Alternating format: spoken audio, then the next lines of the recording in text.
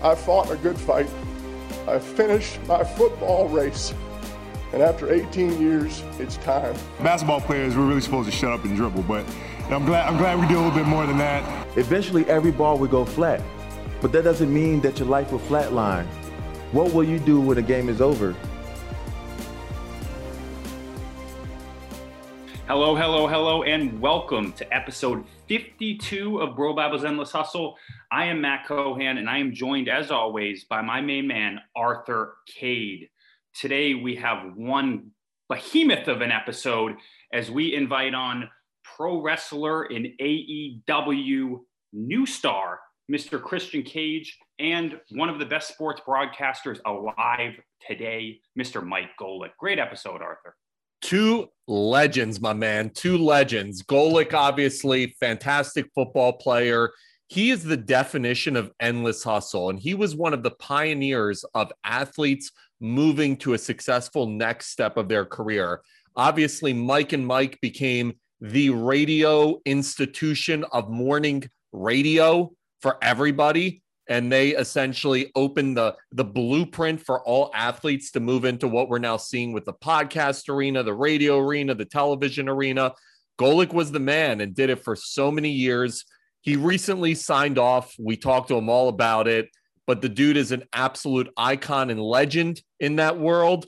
And Matt, we got into everything with him. And the guy couldn't have been more authentic, real, and honest, both about his career and about the very much talked about departure and end of Mike and Mike, and also what's next for him.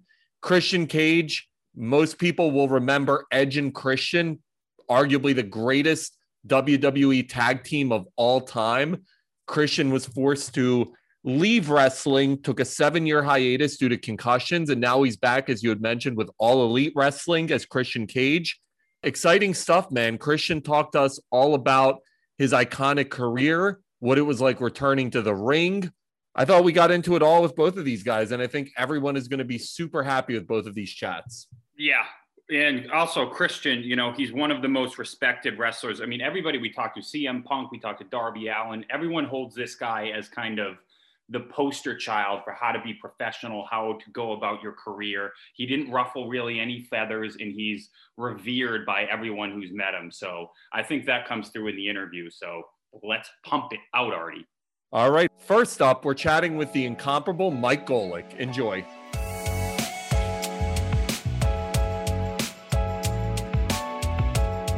Thrilling day on the Endless Hustle as we invite on former NFL lineman turned legendary broadcaster, Mike Golic Sr. Mike, thanks for coming on.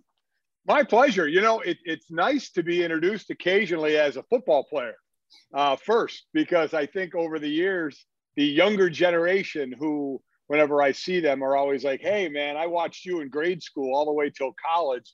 Like, shit. Okay, they didn't even know I played football. So it's nice to be reminded every now and then. Well, that's almost the biggest compliment you can get, because you've had such an equally astonishing career as a radio host and broadcaster. So the mere fact that the kids don't know you as a football player, I think is more of a compliment than a detriment. That's a good way to look at it. That is always looking at the positive. I like that. Oh, yeah. Me and Arthur obviously are big fans of yours. Anybody in the sports industry is. But how have you been filling your time as of recently? You haven't been as ubiquitous on the airwaves. Yeah, I do a lot of interviews and podcasts, especially around the Super Bowl time. And even my wife said at that point, she said, you need to get back into it because it sounds like you miss it. So I finished in the Fiesta Bowl. That was January 2nd. So January, February, March. I'm in my 4th month of not doing anything. And it feels like 4 years, quite honestly. So I definitely have some things that will be happening probably this month. I don't know if I want to get back into the daily routine. We'll see. Maybe morning drive. I'm not sure. 25 years of 4:15 was interesting, but maybe I will because I loved it. And listen, truth be told, I'd still be doing the show because I'd love to still be doing the show, but that wasn't my choice. So, we moved out of our house in Connecticut, and so I kept filled time with that. The biggest thing probably is what 7:30 looks like to wake up to, because that's been stunning. That's an extra over 3 hours of sleep I've been getting. So when I jump back into this, it's going to be weird if I need to make sure I keep my sleep. Welcome to the club, brother. The 7:30 club. You know, feel great. It's awesome. So, Mike, when you leave the show, and obviously it became arguably the most iconic show in morning sports history, are other networks coming at you at that moment? Are you being recruited immediately, or is it like, I need a break? Well, yeah, they were, and I was like, you know, I need a little break. I need to figure out, you know, what I want to do. As my agent told me when the whole thing ended, he said, listen, you have a choice. You can do nothing and just ride off into the sunset. You can, you know, do some things, or you can jump back into it full go again. And he said, that's what you need to decide what you want to do. And that's kind of where I am. So I kind of, you know, put everything on hold once I was done with the bowl game and doing stuff around the Super Bowl, just to kind of see what I want to do. You know, there's daily shows, there's podcasts, there's TV shows. I'm actually, the ink isn't dry yet, but I may be doing something completely outside the world of sports as one of the things I'm doing. And if that happens, it'll be a lot of fun. That's the one thing that not being tied to one company has done. It's kind of given me the ability to look around and maybe do multiple things, you know, kind of do all the things that I want to do. No, I wanted to do the morning show. I wanted to do games. I wanted to do all the things I did at ESPN, but now there's the bad side of somebody saying they don't want you anymore, which is always a tough blow to the ego. And then there's the positive side of saying, okay, I'm going to have choices. Now I can decide what I want to do.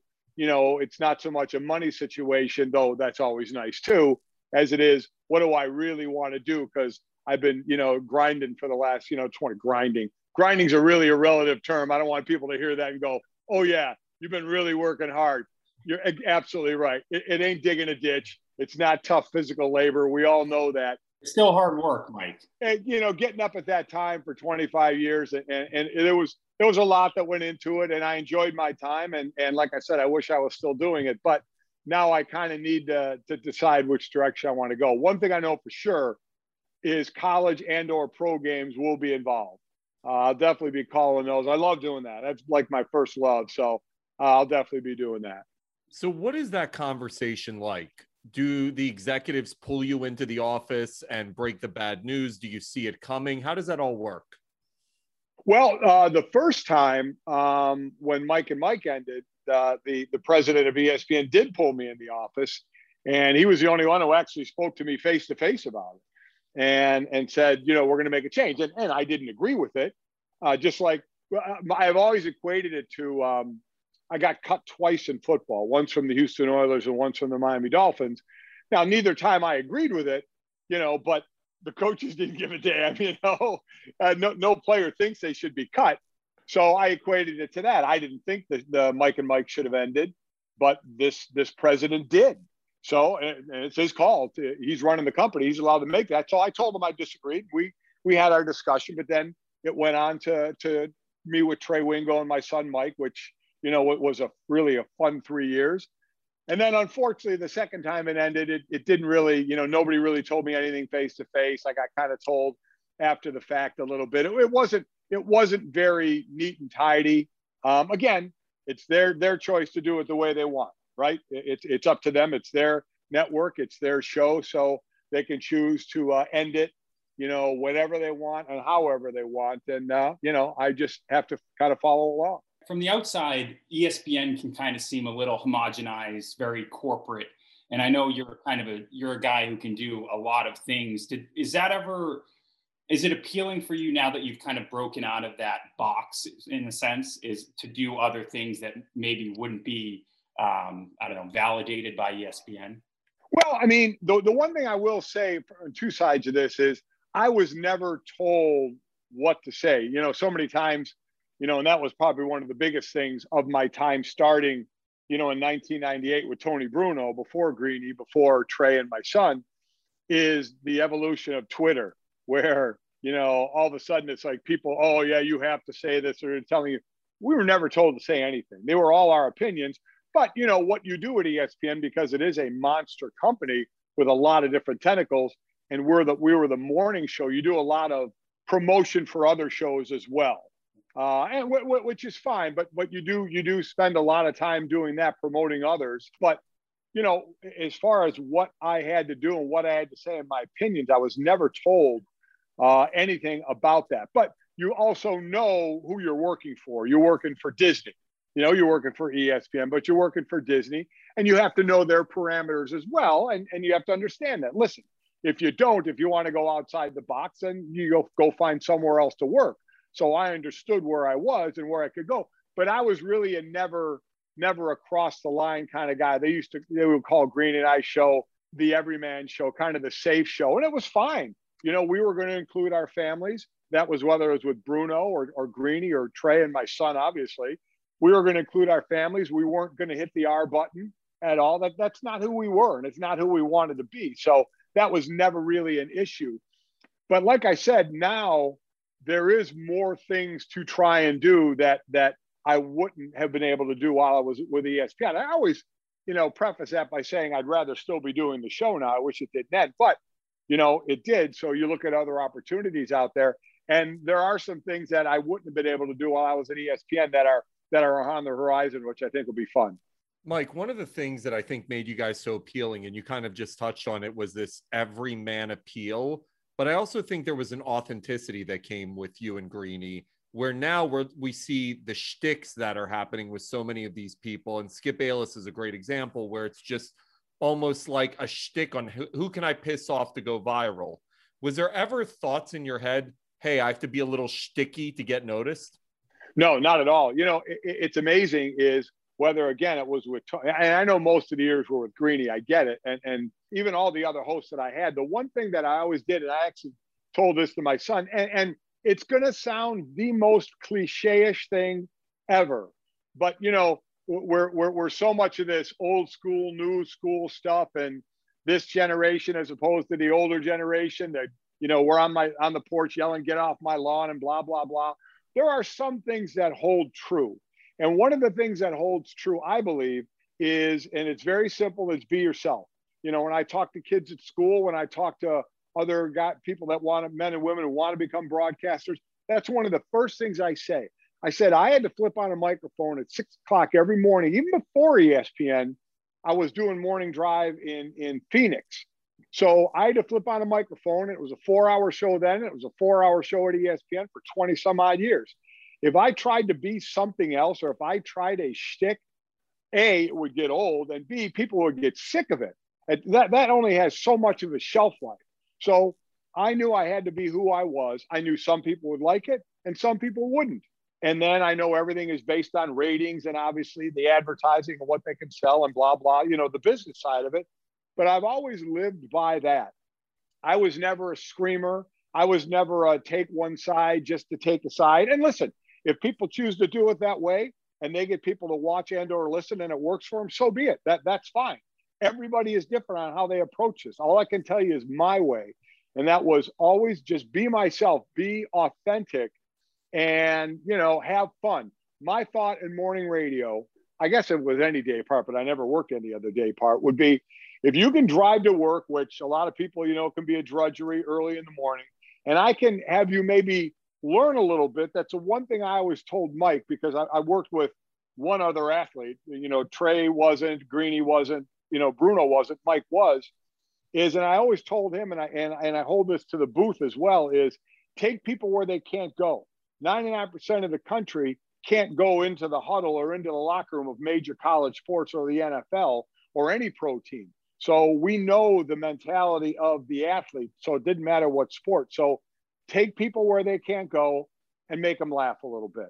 And if I did those two things every day, I felt pretty good about it. One of the best compliments I think I got, and one of the things that grew during especially Greeny and I's time, was women viewership. And we were happy about that.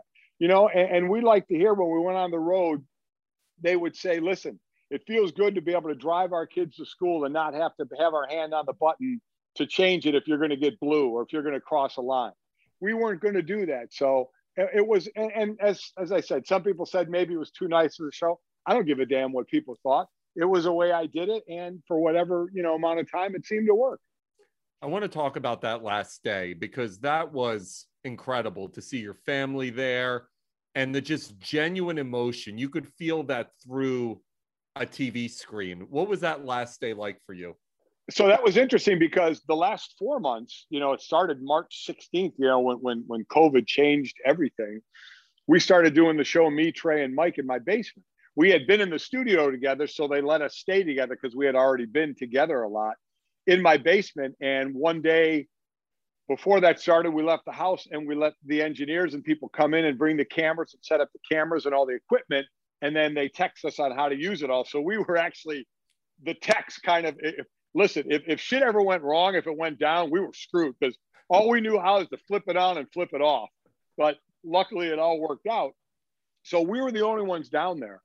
And the last show, I didn't even tell ESPN because I didn't know if they were going to want me to do it or not, or let me do it or not. I wasn't going to ask. It was the last day on the show, so I didn't care. But the only person I told was Trey. I said, Trey, the last hour of the show, I want it to be just me and my family. This started, again, in '98 when we moved to ESPN. Mike was 10, Jake was 9, and Sydney was 6. When it ended, Mike was 31, Jake was 30, and Sydney was 26. So, I mean, it was a long time through there growing up, and they were part of it. So I said, Trey, I just want my family there. And at this point, it had grown a little bit. Jake's wife, Jenny, was there, and Sydney's fiance, Ben Broniker, who was then a tight end for the Bears, was there. And he was like fine, and no problem at all. But one other thing that happened, Trey came back at 9:30 because Herm Edwards, who we are great friends with, was also a very, very good friend of Trey. They worked for years together on NFL Live. And Trey wanted to come on and say goodbye or Herm wanted to come on to say goodbye to Trey. Now, Herm was in Arizona, so 9:30 to him was 6:30 out in Arizona. So my family was on the first half hour. Trey came back on for that 15 minutes with Herm. And then the last 15 minutes was just me and my family again. And I was prepared basically for the last 2 minutes to just kind of look at the camera and address all the listeners and viewers over the last couple of decades and tell them how appreciative I was. And then Mike started his thing. I did not know that was coming. He told the rest of the family he was going to do that. My wife, who cries at a good phone commercial, she was done. That caught me, so it choked me up. Everybody else was getting choked up. And when he finished, there was basically, as you guys know, anybody who in the business, a hard out's a hard out. I had 30 seconds after that to where there was a hard out. And now I'm choked up because of what Mike said. I'm looking at my family and they're all teared up and I can barely get any words out. I think the only thing I got out was thank you and a wave to the camera before I was done. So, but I was really happy it ended that way because family is first to me no matter what. And my family was incorporated through all the years of the show.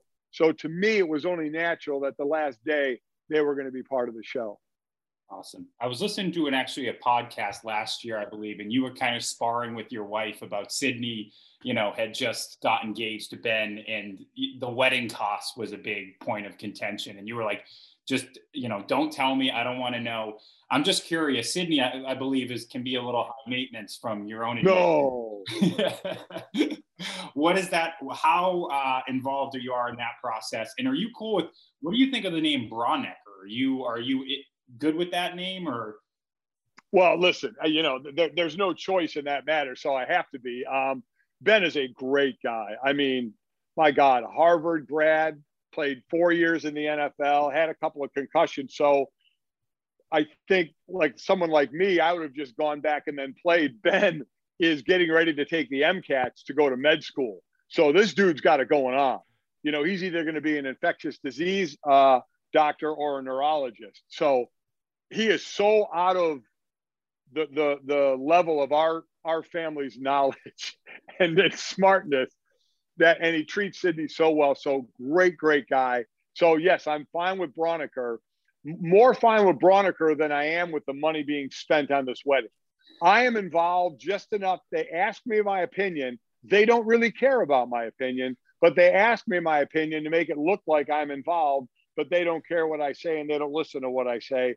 And I just and I don't even sign the checks. Hell, if I went into our bank and signed my name, they would think it was a forgery. My wife's been signing the checks since we've been married. So I'm just the conduit here. I'm the cash flow to this party next April in Scottsdale. So even though I'm in New York, Mike, I'm a Philly boy. Was raised, born, did the whole Philly thing. And I remember those Philly teams. Man, those were some crazy personalities. Let's start with what it was like playing at the toilet that was the Vet. What was it actually like? Well, it was a toilet. It was by far the worst turf I ever played on in my life. You could stand on that turf, not move, stand for the duration of a game, and your back would be stiff after the game. I don't know if you guys know this, but it got to be known out there. Every team that played in the Vet filed a grievance with the NFL and the NFLPA because they just wanted to file a grievance in case there was an injury. Wendell Davis from the Bears jumped up for a pass and came down, didn't touch anybody except the turf, and blew out both his meniscus on both of his knees. It was horrific. It was carpet over concrete and then some metal where the pitching mound would come up, when the Phillies played. We shared a locker room with the Phillies. We shared the shower area and the bathroom and the sauna with the Phillies. So this is back with Dalton and Kruk and these guys who, it was, let me tell you, first time I met John Kruk was at a bowling fundraiser. Oh my God, it got going. It got pretty live. But that Vet was horrific. And anybody would have loved to push the plunger on that when they blew that sucker up because it was horrible. But those were by far my best years in the league, without question, as far as the city, which is a great sports city, and the teammates that I had. That defense had some incredible personalities. Give me some fun stories about behind the scenes stuff with those guys. Well, I remember when I went there, I remember I got cut on a Tuesday by the Oilers, and about 3 or 4 teams called. And that Thursday, the first trip I was going to take was to Philadelphia, and I was going to take more trips. And Buddy Ryan obviously was a coach, and I knew he was a defensive guy. And I met with him, and I knew, Jerome Brown's there, and Clyde Simmons, and Mike Pitts, and obviously Reggie White, and the from the line, let alone the front seven and the DBs. And I said, I knew they were the stars, and I knew, but this is where I wanted to play. So I canceled all the other trips, and I said, I just want to play for these guys. And I remember getting ready for the first practice, and during the practice, this is back when you wore pads every Wednesday and Thursday, and you actually hit. That's a little different now. And I'm not saying it in a way that says these guys don't hit enough. I'm saying it in a way, these guys are lucky now. It's awesome that they get taken care of a little better. We didn't. We hit Wednesday and Thursday. And if we lost the previous week, we put pads on Friday as well. Well, the first practice, there was going to be 9-on-7, which is a running drill, and it's a tackling drill. It is supposed to be a live drill. Now, it's during the season, so while it's live on the line, you're not supposed to tackle the running back. They call it thud. Well, I had known about Buddy. Buddy was a tough coach, and Buddy wanted you, to be very physical and kind of be a jerk, which I was anyway, because while I had some athletic ability, I had to make up for it by being really smart in knowing game plans and then kind of being, pushing the envelope a little bit. So with Buddy, I knew you had to do that. So the first 9-on-7 drill, the first time I got in there, I made the play, and the running back wasn't expecting. It wasn't their fault. I destroyed them.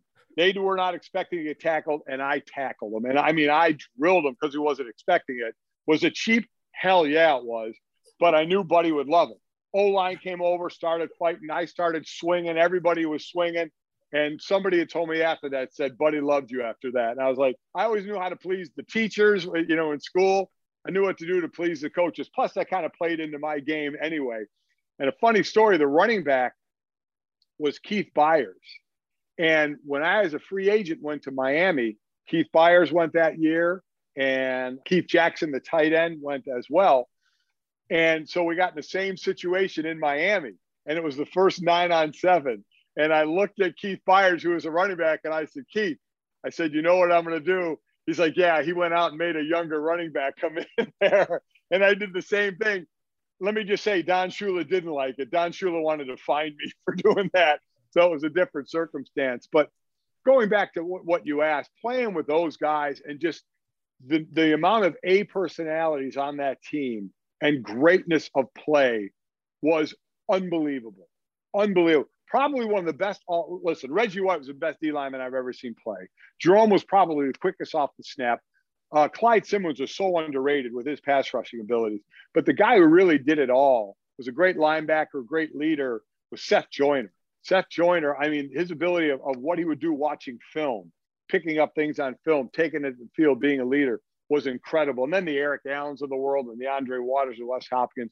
Man, it was a lot of fun playing with those guys.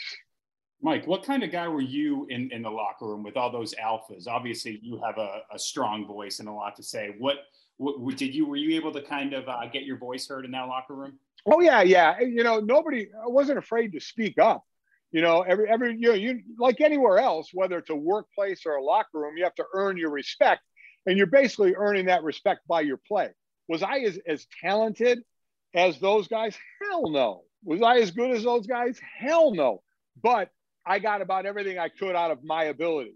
And players recognize that. The eye in the sky doesn't lie about what you're out there, what you're doing, and how you're playing. So you earn respect. You don't have to be the best player or the top 3 player on the team to be respected. You know, it's how you carry yourself. Are you a team guy? Team come first? Are you getting everything out of your ability type thing? So I never had a problem speaking up in the locker room if I felt something needed to be said. But boy, oh boy, there was there was some fun locker. People have always wanted me to write a book. I said there's no chance I'll write a book. I'm that locker room guy. You know what goes on a lot of times in the locker room. Again, nothing bad, nobody getting hurt or anything like that. But I'll keep it in the locker room. The incredible thing about Reggie is here's this beast on the field, but yet the guy was a reverend, a preacher off the field. How would that materialize inside of the locker room? Well, nicest guy in the world. And he never cussed. And he didn't care if you cussed, but don't cuss at him. Like there was an old lineman in a preseason game against Detroit that cussed at him one time. And it was a preseason game, so it didn't count. And this dude started cussing at Reggie, and Reggie lost his mind. So the next play, we literally, the rest of us on the D line, when the offensive line came out, we told them, said, listen, I'm not doing a damn thing on this play. I'm going to watch what Reggie does to your guy over there. And they said, we are too. So, I mean, we basically just brother-in-lawed with each other, and Reggie took this tackle and planted him right in the quarterback's lap. And I mean, you knew not to cuss at Reggie. Reggie was genuine. Reggie was just a phenomenal guy and probably one of the most freakish athletes I'd seen. He'd bench press, he would power clean, and he'd squat. Those were basically his 3 lifts, all power lifts. So, you know, a lot of times they say, boy, when you're a great athlete, it makes up if you're not very strong. Or if you're a really good athlete, it may make up for if you're not fast.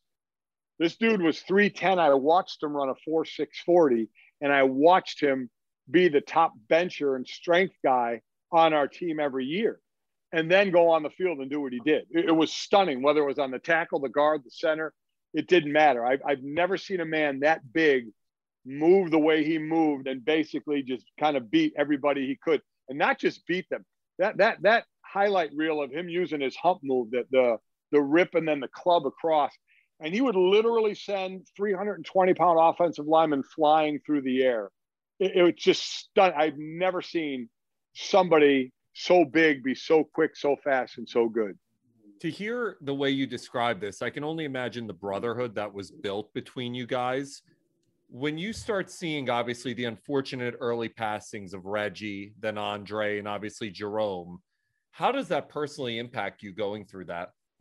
Well, that's tough because we did have a strong bond. And one of the reasons, remember, this was all before free agency. Free agency started in 93, again, thanks to Reggie and others, you know, put their name on what was going on. So we were all together without free agency. So you're there for the end of your contract or until you get cut, you know, and then with no ability to move anywhere else without free agency. So we had a great core together for like 5-6 years. It was very difficult. I mean, because we were more than teammates, we were friends. I mean, I've always said if you play for any amount of time and you can walk away with a handful of guys you call friends, not just teammates, but friends, I think you're lucky. Now, that may be a little different today because a lot of guys stay in touch a lot more today where, you know, because you can with the way you can. but we were all very close. We were friends before teammates, like most of us were. And so it struck us very hard. I mean, to see, Jerome go down while we were all still playing, in the car accident in the offseason was devastating. He and I were very, very close. And then obviously in Reggie and Andre Waters. I mean, it just player after player you saw and you're like, wow. I mean, it was difficult, very difficult to all go away before the time that they should have gone. Mike, I want to take it back even further. I know you're, Notre Dame legend. Your whole family is basically royalty there, all three of your kids, student athletes.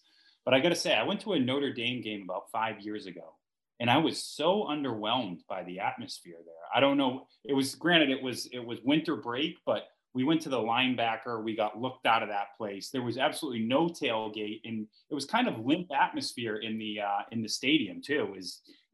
Do you have an answer to that, or do you agree? What game was that for? Was that late in the season? Yeah, it was. I think it was around, must have been around winter break. So I don't know. I don't really remember, but I remember being really kind of disappointed. Yeah, I mean, the winter break, you may not have as many students there. The atmosphere there, listen, it took them way too long to get artificial turf, or the turf they have now.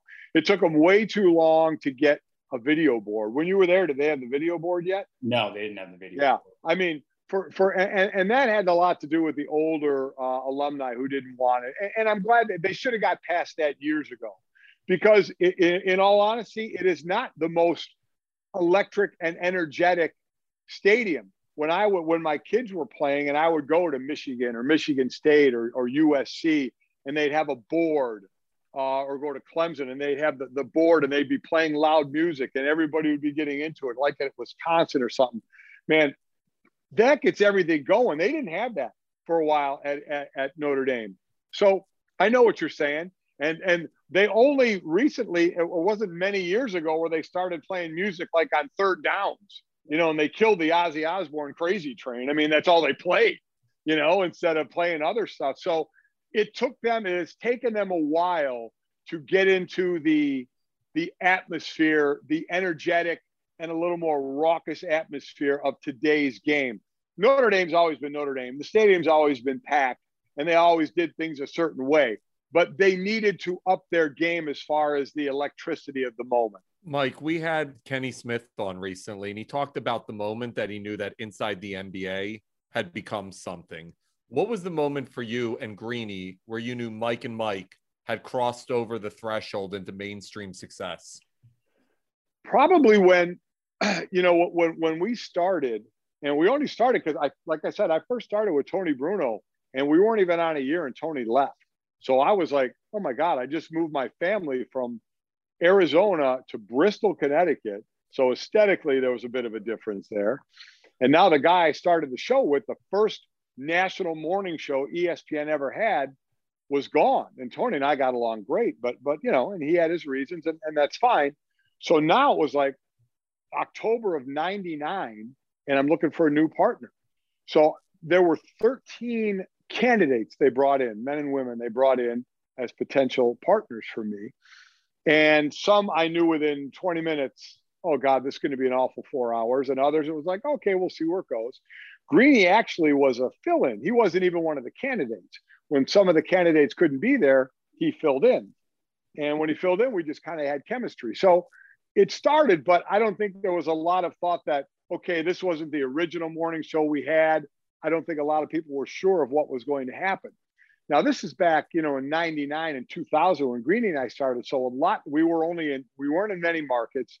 Social media wasn't around. So in all honesty, we kind of had time to work through a lot of the elements that you work through as partners and as a show group. So because at that point, our bosses couldn't even listen to us. I don't even think it was cleared in Hartford. So, we could make the mistakes and learn from them. And I don't think a lot of people get to be able to do that today. It's like you're instantly not only in front of affiliates, but in front of, Twitter and in front of podcasts, everything is out there, and you got to make an impression right away.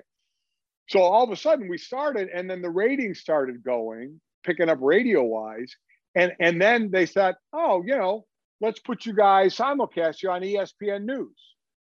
But again, it was just do your radio show. The cameras will shoot around you. So they threw us in this, still a studio that was still in radio. And all of a sudden those ratings picked up, radio ratings and TV ratings. So I think the move that did it was they moved us actually to a TV studio. They said, still do the radio show, but you're going to move to a TV studio and we're going to put you on ESPN2. So that was kind of a sign that to them anyway, we were obviously creating, and I know how it works, a business, we were creating enough revenue for them to have them keep upping it for us and move us along like this, which they did. And so I think at that point we were kind of looking at each other going, things must be going pretty well for a show that started that we weren't even sure where it's going to go. Now all of a sudden we're simulcast on ESPN2 from one of the big TV studios. We're like, okay. And I think that was in like 2005, 2006. And it just kind of kept going from there. Then, 11 appearances on David Letterman, a trip to the White House, and all these perks that came were like, I mean, it was like a dream for a while. It was crazy. One of the surprising things I remember you saying in the wake of Mike and Mike ending was that you and Greeny never really had a friendship outside of the radio. You said you had very little in common, which is amazing considering, you wrote a book together, 17 years in a room together. Would you have preferred a friendship outside of the show, or do you think that business relationship was a key to the longevity? What was interesting is Greeny, he co-hosted on Regis and Kelly, or what, I forgot what it was at that time, but he filled in on that show. And I remember him saying one time, he said, it's amazing. He said, you don't show up there till almost like a half hour before the show, and you don't really talk to the person you're going on air with. So everything you say on air is kind of new.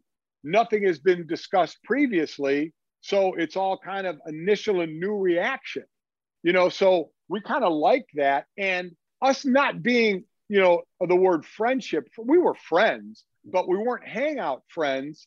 But geography took care of that, and timing in life. When Greeny and I started, he had no kids. I had 3 kids. He lived an hour and a half away from me. So we had different likes, and we had an hour and a half in between us, and we were at different points in our life. So there was no real, hey, let's get together here or there, because, we had the kids. They didn't have kids yet. Both the kids were born during the show. In fact, some of the shows way back when you had to wear a beeper, a pager, if his wife was going to go into labor. So that really was the reason for it. We only saw each other when we came in an hour or so before the show. And it would get to the point where we would just kind of discuss life and not really much of the show. So it would Greeny's line would always, if we started getting into a topic, he would always be, save it, save it, save it. So the first initial time we would say it to one another would be on air, and we'd get the genuine reaction from each other. And I think that worked pretty good. But, I don't know if that friendship thing got blown out of proportion, how people deem friends that hang out. Geographically, it wasn't going to happen, and where we were in lives. He's younger than I am. And like I said, didn't start having kids till later. So we just weren't in the same spots that drew us to hang out together. Yeah, it's amazing because when you guys were at the end of that term, Page Six starts getting involved, and they always love the turmoil in any show in the cast. What's that like when all that's happening? Page Six is like, these guys aren't talking to each other. They like, what's going on? Well, I mean, at the end, it didn't end well. I mean, that's been documented, of how it all ended. And I continue to say it wasn't my choice to end it. So I always say, talk to the people who ended it to get their story. But no, it didn't end great. It wasn't great between Greeny and I when it ended. Now, what I didn't like on that was people within our show group were talking outside of it and telling the media these kind of things. And as I said, I've always been a locker room guy, and I hate when that shit gets out. Let's deal with it, within here. Not talk about it outside. But unfortunately, that really didn't happen. But yeah, it was tough. The one thing, I mean, I disagreed with the whole thing ending, but then kind of letting it out there that it was going to end basically a year and a half before it even ended. That's a long time to have to kind of work together when things hadn't ended that smoothly to go on and do a show. But we did, you have to be professional about it. I can't say it was always great off air, but, we both knew we had a show to do on air, and we did our show as best we could on air. It's amazing because it's like, I think it was so, yeah, like you say, the definition of friendship is, expansive, but like you guys made it seem like you guys were incredible friends who you could just talk to. And, I think it's hard for people to understand that there's a performative aspect to it. Well, I mean, yeah, there is, but also we did get to know each other very well, to the point, like I said, where we didn't like hang out every other day, but we were friendly or had a friendship enough to know a lot about each other's lives. Listen, you do a 4-hour show, there's a lot of breaks. We travel to do shows all the time. We're on a plane together an awful lot. There's a ton of talking about each other's lives. I got to know his parents, extremely well. He got to meet mine, as well. So we got to know, each other's families. So, when we would go to Cleveland, both my brothers would come on the show, and he, got to know them very well. So we did get to know each other very well. So I don't think it was ever a performance, because we were very aware of each other's lives, the good and the bad in each other's lives, because we spent so much time together talking about it and getting to know one another. Mike, you've obviously experienced the range of interview highs and lows, from talking to Bill Belichick dressed up as him to that Ronda Rousey interview that went viral a couple of years ago after she gave us that was a seemingly innocent question, by the way, but is there a sports figure whose interaction did not go as anticipated, whether it's negative or positive? There was one, and I won't say his name. It was but it was a football guy, a great football player. And we all know how this works. When you come on, especially if you're pushing something, especially around Super Bowl time or whatever, you talk football, and then you're given time to talk about whatever product that you're pushing. We all know it. We've all gone through it. You guys, I'm sure, have been on both sides of it. You get how the game works. Well, this guy came on, I think pretty sure it was Super Bowl week. And we would ask him about football, and he'd say, I'm not here to talk about football. I'm here to talk about X, whatever his product was. We're like, no, we'll give you plenty of time to talk about it, but hey, about this team or that team. No, I'm not talking football. I'm only talking. We gave him like 2 or 3 chances to say, so we get it. You're going to be able to pub your product, but let's talk some football. And he wouldn't do it. So we just hung up. We said, all right, see you, man. Didn't publish nothing. It blew my mind, because this is a guy who should know. I mean, knows exactly how it works. I can't believe Tom Brady would do that. Was not Tom. We never had Tom on our show. Terrell Owens, I had actually one time in studio. We kind of went at it a little bit. That was one I do remember. Other than that, I mean, they've all been, like anything else, some good, some bad, but never out of those couple that really make me go, yeah, I remember that, because they were really bad. Or I mean, in all honesty, I think many people would say Barkley is one of the best interviews you could do, because that dude's just going to say whatever he wants to say. So he's always been a great interview. And I think we figured out one time we did over 19,000 interviews, which is crazy to think about all the people we talked to, about, some you remember more than others, though. There's nothing worse than the shit interview. We talk about it all the time, and I've been doing this for almost a decade, especially someone you love or look up to, and then you get the shit can interview and you're just like, this sucks. Well, and the thing about it is, it a minute in, it 30 seconds in, or even not that, even if it's not someone you look up to, even if it's a player on a team or somebody for a story that you haven't had on before, and all of a sudden they're just awful. And you're like, okay, we got to try and make something, try and get it out of them any way you can. You're working your ass off trying to get any information out of them. But at some point, you just got to cut bait. You just can't let it go too long, especially nowadays in Twitter, how quick it comes on Twitter. Man, get this guy off the air. I don't understand what he's saying. This guy's horrible. It's amazing. But yeah, you go through a lot of those, no doubt about it. I want to talk to you because we're just experiencing the Final Four right now. And there was that amazing moment this weekend with Jalen Suggs, obviously. What did you think of that whole moment? Well, what impressive to me is they never stopped, right? They never stopped after the great, a basket by UCLA, the follow-up, the miss, and then getting your own rebound and putting it in. I mean, Suggs was immediately breaking across, wanting the ball, knowing exactly the time he had. So instead of going, oh, shit, I can't believe that just happened, here we go to another overtime, This dude just kept going. The inbounder just got on the ball, saw him break it, and he just took off. So that was the first thing that was impressive to me. After that, people are going to call it a lucky shot. Some people say it's not a lucky shot. Listen, these are all shots these guys work on, but I'm sure you don't call bank, at that point. But being in that position and throwing that up enough in practice or even messing around, you have an idea of how you want to shoot it. And probably you're so amped up, I'm sure, is the reason that it hit the backboard. He probably had more oomph than he wanted into it because his adrenaline was pushing so much. But luckily it was right on line, so it could go off the backboard and in. So it's one of those moments that'll go down in history as, you have the chance, you have the ball in your hand. That's the most beautiful thing about it is, again, 99.9% of the population will never, ever experience it like that unless you're out in your own backyard, counting down your own shot and shooting it, right? He did it for friggin' real.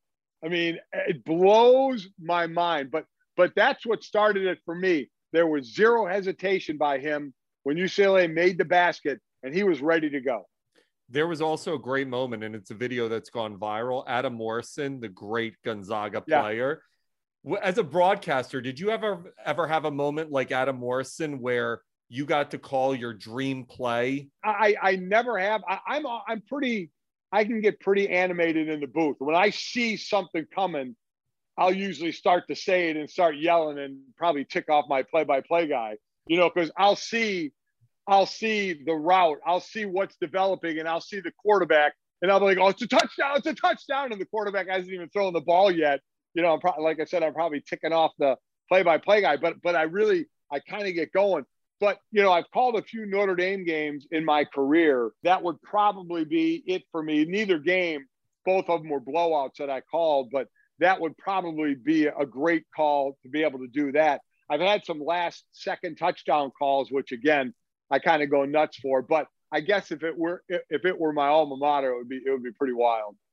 Mike, I know you touched on this earlier with the, be yourself and take them inside the huddle, but you can consistently find different angles and storylines that are below the surface, and there isn't really a curriculum for radio. So I'm curious how you sharpen your knives for the radio outside of sheer repetition and your obvious natural gift of the gab. Find that just what you were alluding to. Find the different angle. Now, again, we were the first show usually in the morning for people. We're kind of what people are waking up to. So we're telling them the major news of what happened the night before. And we also know, taking people behind the curtain a little bit, for radio and morning drive time, basically it averages out to have your set of listeners for basically 23 minutes. So you have to realize you have to redo a lot of your stories because you have a whole new audience, every half hour or so. So you keep kind of going over that. But you also have to find angles. And that to me is, we would get to a break and we'd say, okay, we're covering this. Now we do need to keep covering this for the next group that is driving and listening, but we need to find a fresher angle. What's a different approach? And I think that's one of the best things that the immediate reaction of Twitter has brought. Because quite honestly, I'll have looked at Twitter, and sometimes someone on Twitter, and I'll usually give them credit, will bring up a different angle. Or we as a show group, we'll be in a break. I'll say, okay, gang, or somebody else will say, all right, what's a different angle? Where else can we take this that nobody is going to go all day today? What's a different route? What's the tentacle that we can go off on? So that's probably the biggest thing that what we would do. Now, again, it's national radio and TV. So a lot of times you're sticking to the top stories and you're skimming the treetops. You don't have to dive in and talk about middle relief and the third line of a hockey team and all that. You can keep it more general and bigger topic, but still to find different angles. And again, try and take people as a former athlete onto what the thought process is for what's going on in the field. That's what I've always told my son in the booth. Don't tell people what happened. Tell them why it happened. And show them why it happened. They can see what happened. They can see it was a trap, or it was a zone, or it was an end run, or it was an out route. But why did it succeed, or why did it fail? Show them that. So that's probably the biggest thing that I did from a radio standpoint, is find the different angle. Notre Dame has such a storied football history.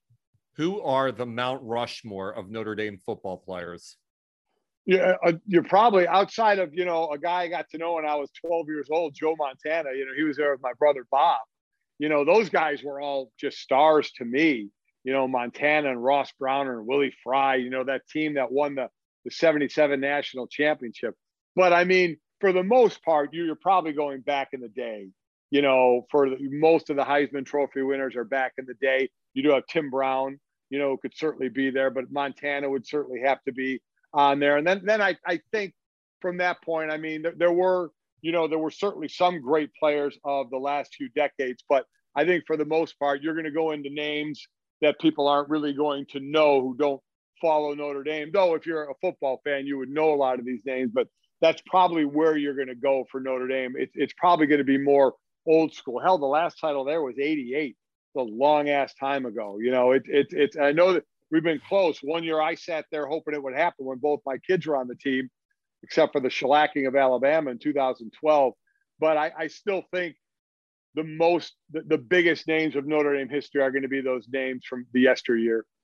There's such a conversation right now, Mike, about college basketball, football getting paid. What are your thoughts on the issue?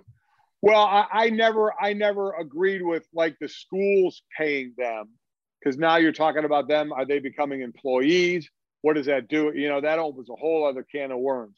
The NIL, the name, image, and likeness, I do like. That way somebody else is paying it. The school isn't paying it, so somebody else can foot the bill for it. And I know it could lead, as people have said, to so many other things. It could make things unbalanced. Tell me they're not that way right now. Name me after Alabama, Ohio State, and Clemson. Go. I mean, you're probably going to name 10, 11, 12 teams that are in the alt next, and then a whole nother group. We're already there. We're already we're very, very top heavy right now. So, especially now, I just saw a great story. I think these were two young ladies. I want to say Fresno State, but I'm not positive. They're sisters on the basketball team, and they have millions of followers, and they're in the whole TikTok generation. They could be making, they estimated, hundreds of thousands of dollars. And they even said, we're not good enough to go pro. This is a chance for us right now where we could make some money, because a lot of people sit there and think it'll only be the Trevor Lawrences of the world. Well, not true. These 5'6" sisters, I believe, at Fresno State basketball players, good basketball players, but as I said, not going to the pros. They would be making collectively, they said, the one group that figured it out, as much as Trevor Lawrence could be making. So why not let these players, these men and women, make some money off of that? Everybody else can who are in college if they have the ability to. Why not let them? The school's not paying for it. So, because that's the first thing you'll hear is that the school's paying. Well, then we got to drop more sports, which sucks. I hate. And, let's give everybody a chance, to use name, image and likeness to try and make a buck. Some will make way more than others, but man, give them the opportunity to make it. I'm all for it.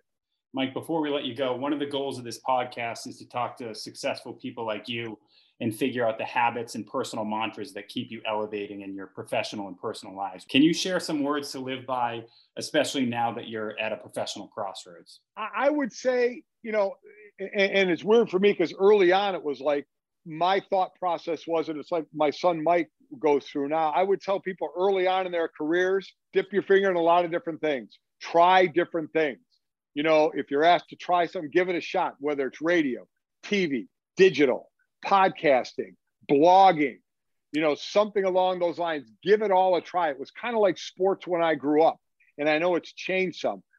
There wasn't a season in by I wasn't in a different sport, and I know that's gone by the wayside a little bit because young men and women, I think, unfortunately, are going to one sport too quick.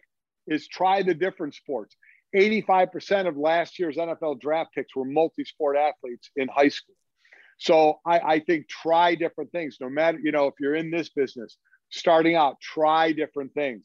Now it's been different for me. I tried all those things. I worked 7 days a week. I did all that. Now I'm in a fortunate spot where I can kind of pick and choose what I want to do. But I'm going to pick and choose, and this would be the other thing, again, depending on your situation, what are you comfortable doing? And I don't mean you can't feel uncomfortable with trying something new. I get it. But now be comfortable. Never do something that if it's a little thing in your head that says, you know what, I don't know if I should do this, or I don't know if this is the right way to go. Chances are it's probably not if you're already telling yourself it's not. So be true to who you are. Be yourself. I'll never stop saying that. Try different things. Try many things until you find the one or two things that you really think you're going to flow into.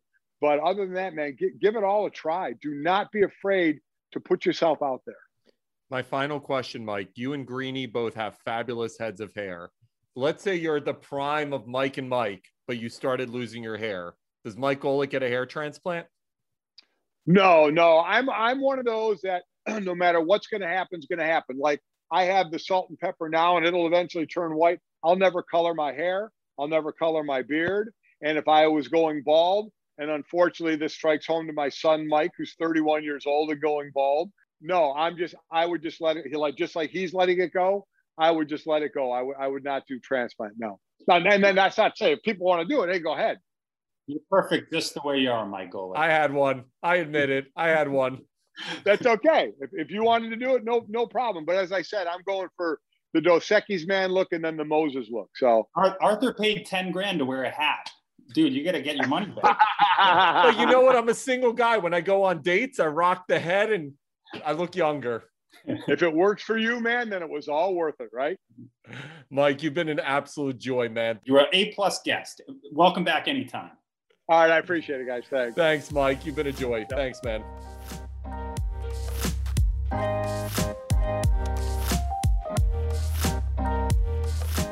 All right, folks, that was Mike Golic. I got to admit, Matt, I was completely fanboying over Golic. And one of the coolest things about this dude was as we were booking him, usually when we're doing bookings, we've got to deal with the publicists, the managers, the networks. I was emailing back and forth one-on-one with Mike Golic. That was so freaking cool. And he signs every email as Golic. I was like, this guy, he's just the best. And he alluded to what his next steps will be. He didn't really give us the details. So I'm really excited to see what happens next for Mike Golic. Yeah, and that is such a great little behind the curtains insight. You just going back and forth with Mike Golic when, he could probably have an intern or something respond to us. But Golic, I think a lot of people don't realize how just incredibly difficult it is to just talk about sports and always and he mentioned in that always kind of taking you into the huddle and finding a different perspective on the same topic. And he has done that brilliantly. And, we as podcasters, we try to look at the same thing. We try to take something everybody knows and find a back door into it. So it was great picking his brain, and he is welcome back anytime in my estimation. Yeah, and it was also fascinating getting into the details of the end of Mike and Mike, the last day he spent with his family, because that went viral and was trending #1 on Twitter. The relationship that he had both in the past as well as currently with Mike Greenberg. It was incredible because I'm a Page Six fanatic, so reading about what was going on at the end from Page Six, but then hearing from him what actually happened and what their relationship was like, hearing it from the horse's mouth was just, it was enlightening. And it just tells you that no matter how much of an icon or pioneer you are, everything must come to an end. And for him, Mike and Mike came to an end, and now it's on to the next step. So good luck, Mike. And as Matt had mentioned, you're welcome back anytime. Thank you just for an incredibly candid interview. Our next guest, we had mentioned this at the top of the segment, is a wrestling icon. Christian Cage became one of the most beloved wrestlers in WWE history, has now made a triumphant comeback after 7 years to All Elite Wrestling. And heartwarming story, Matt. Think your career is over, and you, after 7 years, finally get to do it again. What that must be like. Yeah, you can hear it in his voice. It sounds like he's got a second lease on life. I don't think he expected this, and now he's in AEW, which is exploding and really gaining the respect of the wrestling world. So you can see that he's determined not to just phone it in when he gets in the ring. He's going to try to, revive the Christian Cage that, got him to be one of the most popular figures in the sport.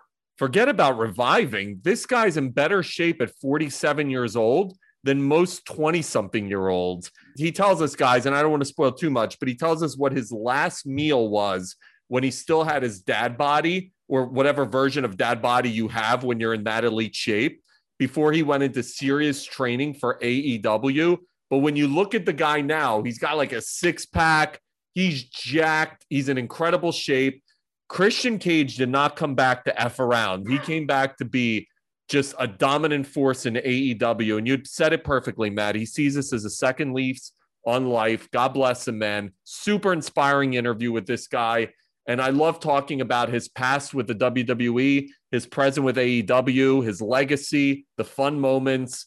The guy's lived an incredible life, and we dug into it all. So without further ado, guys, here is AEW's Christian Cage.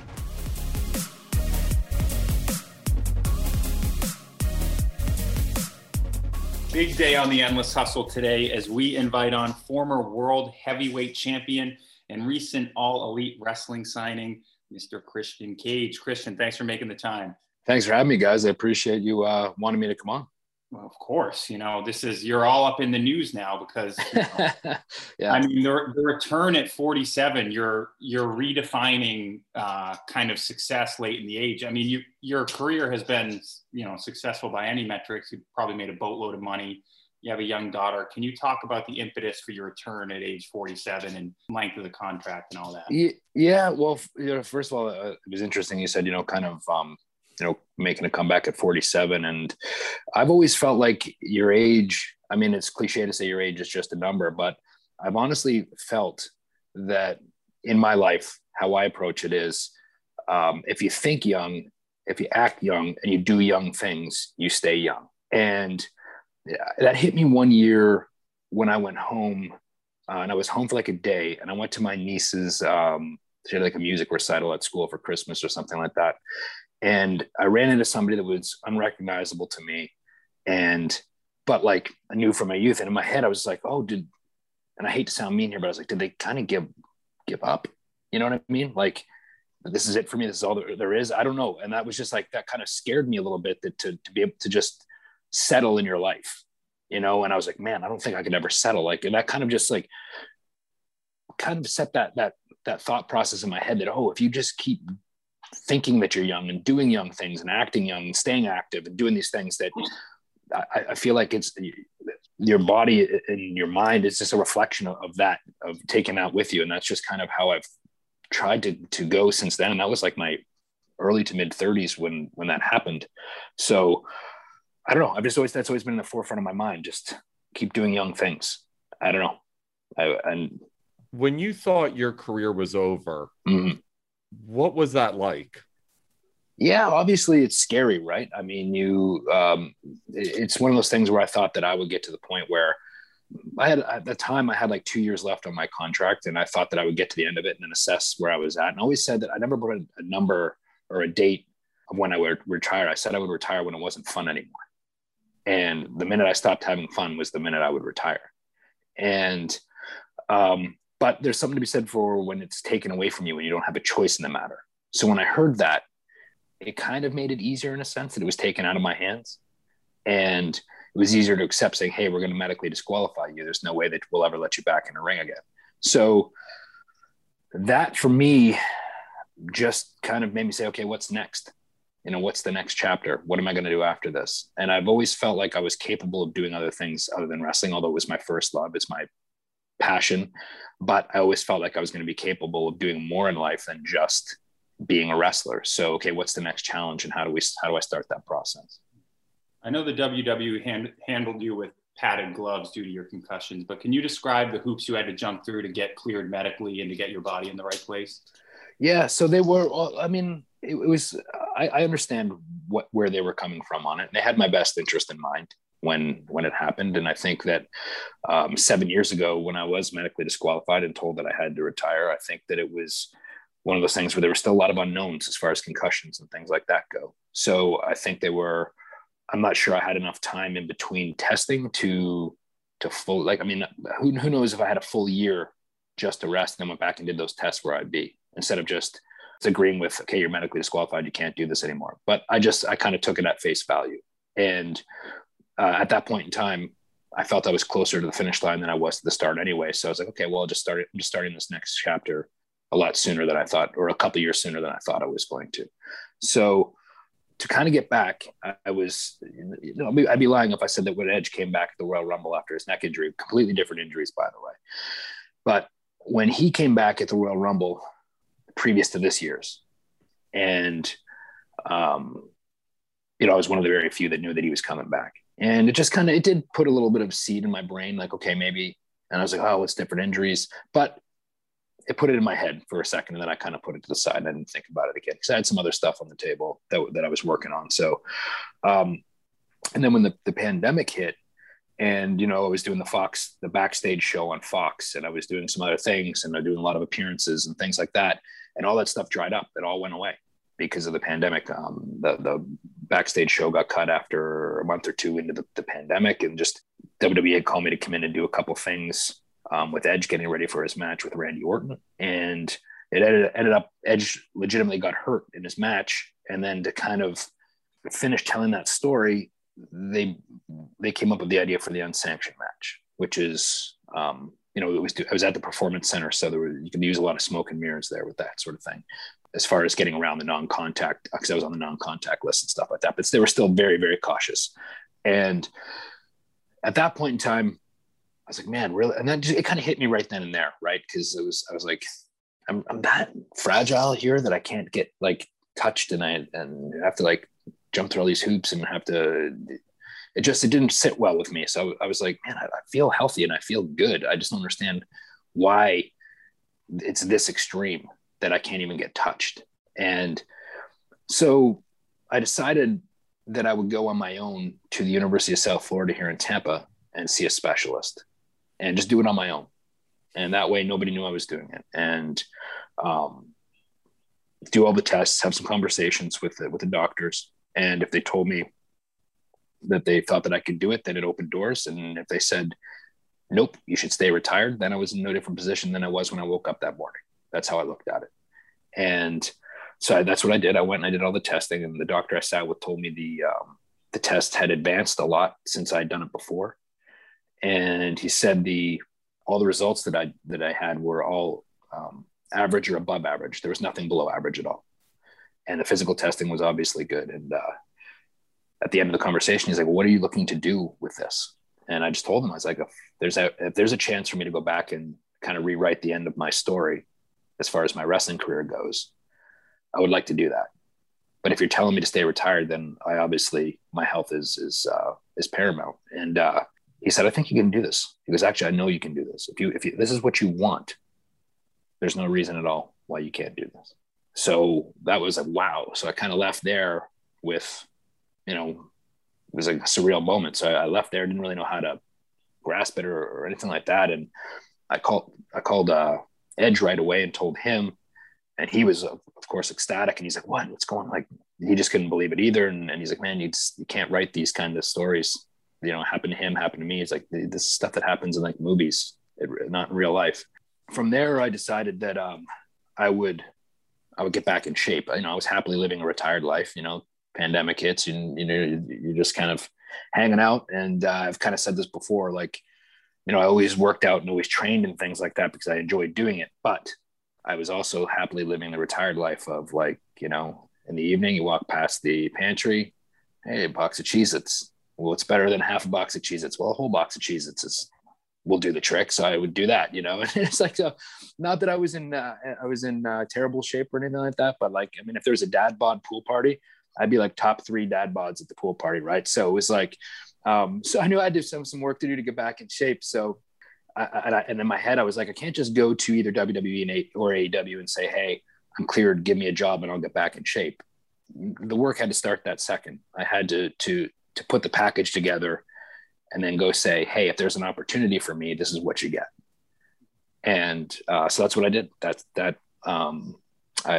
From there, drove up to Edge's place, and he had a ring up there, and I got in the ring really only one day for about an hour just to get a feel for it. And obviously my body was sore from not being used to doing that sort of physical contact anymore. But I realized, okay, yeah, I really do need to get back in shape. So I came home, and I was solely focused on getting back into physical shape, not so much the in the ring part. I wanted to physically get back in shape, and I was like, if I'm getting in the ring and training the same time working out, I risk, getting banged up or hurt. And that's going to set the training back. And I wanted to get my body dialed in first, and then I'd worry about I figured I'd have some time to get in the ring after.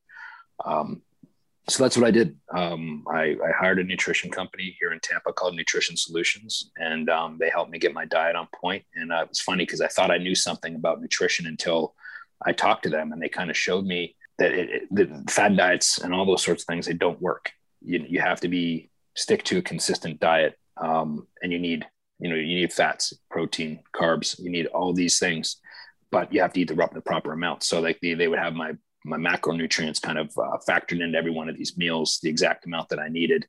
And it was a game changer for me. I wish I discovered that 15 years ago, 20 years ago, and then I went to they started to open the gyms back up here in Florida. And I went to the gym once with a mask on, and I was just like, I can't do this, man. Like, it was just, I was worried about people getting close to me. I was worried about people not wearing masks, and like, it was uncomfortable working out with a mask on. And I was just like, I felt I was just getting there to get in and get out. I wasn't there I wasn't concentrating on the workout part. So I decided I built a little gym in my garage, and this is like July of last summer in Florida. So you can imagine how hot it is in that garage, but like, I loved the heat. Like, I loved going in there, and it just felt like a struggle, but a good struggle. Like, it felt like I was really putting work in, and it was like, there was days that the heat was so unbearable in there, but I kind of started to challenge myself. Like, it's kind of me against this heat. How do I stay out here and finish this workout and like put myself and make it uncomfortable, but yet at the end of it feel so satisfied that I was so uncomfortable, but I finished it and I worked hard and just drenched, but it was like, there was something about the solitude of just going out there in the garage and knowing that I had a goal in mind and that nobody else knew. There was something about that just motivated me every single morning when I woke up. When you're in the midst of the concussions, I'm originally from Philadelphia, and I don't know if you've ever heard of Chris Therien, but he's a very player. Terrific hockey player, but career ended due to concussions. And he described what that experience was like. And he couldn't even lay in his bedroom, in a dark bedroom, and not be in pain. What was it like for you when you're going through the midst of those concussions? It was more, thankfully I didn't have any, I had a little bit of post-concussion syndrome after a little bit, like, I'd get headaches here and there, things like that, but nothing that was debilitating where I had to, and I've heard those stories, and obviously it's scary stuff and stuff that, should never be taken lightly. But thankfully I didn't have any of those kind of issues. It was more the frequency at the time of what I was getting, of how I was getting them. That was the part that I couldn't figure out. And it wasn't until I brought it to WWE's attention that I had been cleared, and then they wanted to keep it quiet, keep it close to the vest. And they quietly sent me up to a specialist in Pittsburgh at the University of Pittsburgh Medical Center. And they put me through a really tough, thorough testing up there. It was about 5 hours long. I saw 3 or 4 different specialists. They put me through a full workout in the gym. And at the end of it all, the doctor came in. I was having a conversation with him, and he asked me when I was getting these at a seemingly kind of higher frequency, he said, were you anxious about it? Was it on your mind? Were you thinking about it every time you got in the ring? And I was like, I was. At the end, I was. And he said, I need you to stop worrying about concussions.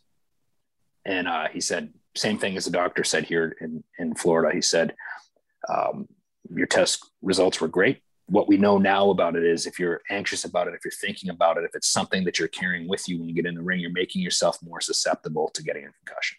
And I didn't even realize that before. That just kind of blew me away. And he said, if you're going to do this, you need to step to those ropes and know that you are at no greater risk now than you ever were at any other point in your life of getting a concussion. Could you get one? Sure. But you're not at any greater risk. So you need to go in there and do what you did before without that on your mind. And that's all I needed to hear. And it just, every time I step through the ropes, it's the last thing on my mind, to be honest. Would you know when you got one? Would there be a bell ringing? How would you know? Well, there was a couple times where I was just, where I got knocked out and I was out.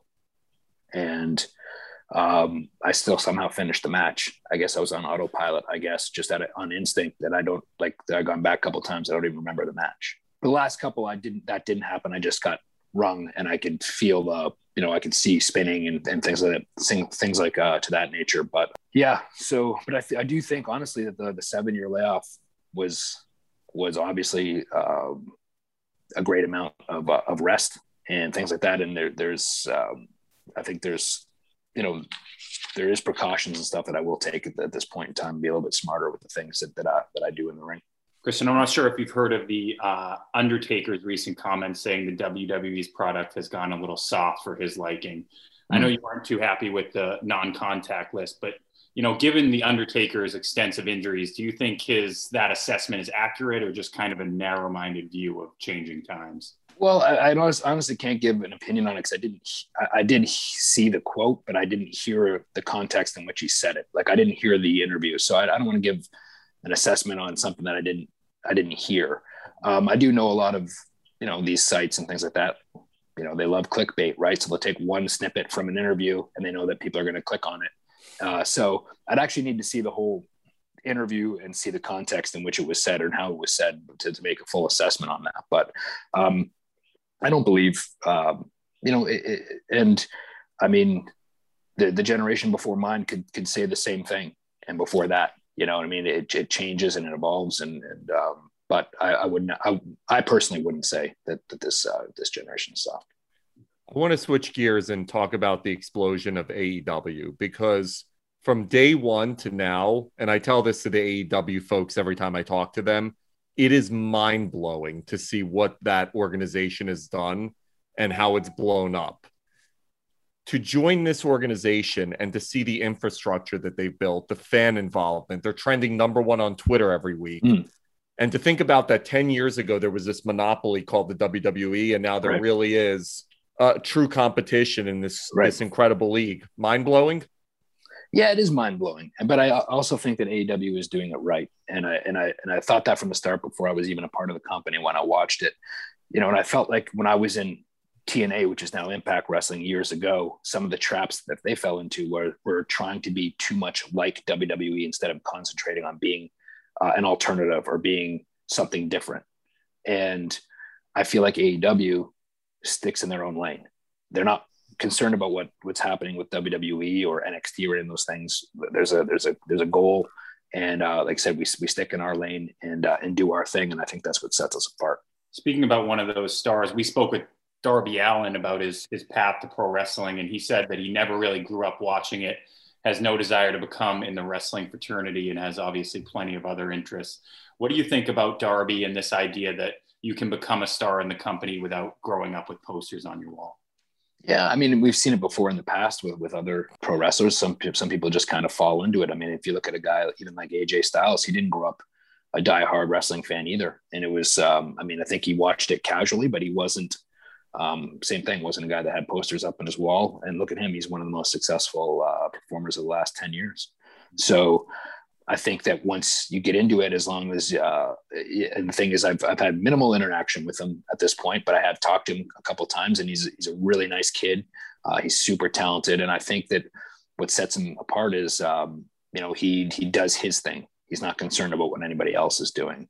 And, but you can see the passion that he has in his matches and with what he brings to the table. And when he steps through those doors, he's 100% committed to being an AEW star. So, I mean, I don't think you need to grow up as a fan. Does it help? Maybe for some people it does. It did for me. I grew up a diehard wrestling fan. I was the kid with posters up on my wall, but it doesn't happen that way for everybody. We were talking to Darby in great detail because he's kind of been pegged by AEW to be the next guy, to be that face. You went through that with the WWE, and it's so curious for me. What is it like when you're told you're the guy? What is that conversation like? What's it like when the marketing machine's getting behind you? What's that whole process like? And now as a guy who's returned after 7 years, how is it different? Yeah, I mean, well, that's in WWE, I never was, the guy. So I can't really speak on that, but I do, I have been, the world champion before, and I do understand the pressures of being on top of the card and for that time being the face of a brand or the company. And some people handle that pressure well, others don't. And I think that he has the right kind of attitude, very much like Jeff Hardy, where seemingly nothing will bother him. And I think that you kind of have to have, in some instances, you have to have that, let the water kind of roll off your back of things so they don't always go your way. Probably doesn't take it home with him like a lot of people do. and dwell on it. And so I think that has its advantages as well. I think that obviously now as well, like what has changed for me is social media is such a big presence now, where it wasn't when I was, or was just starting to when I retired. That's another element there of being a star. Is there a fear that the metric for success in the industry, given social media, is kind of based on follower count instead of merits of being a wrestler? Because I mean, I know in the acting world, like that's kind of the rumor, is that like, oh, how many are we going to cast this person? Let's check their social following. So is that a problem in wrestling? Or No, I don't think so. It doesn't seem to be at this point, at least not in my estimation. I don't think that's really a thing.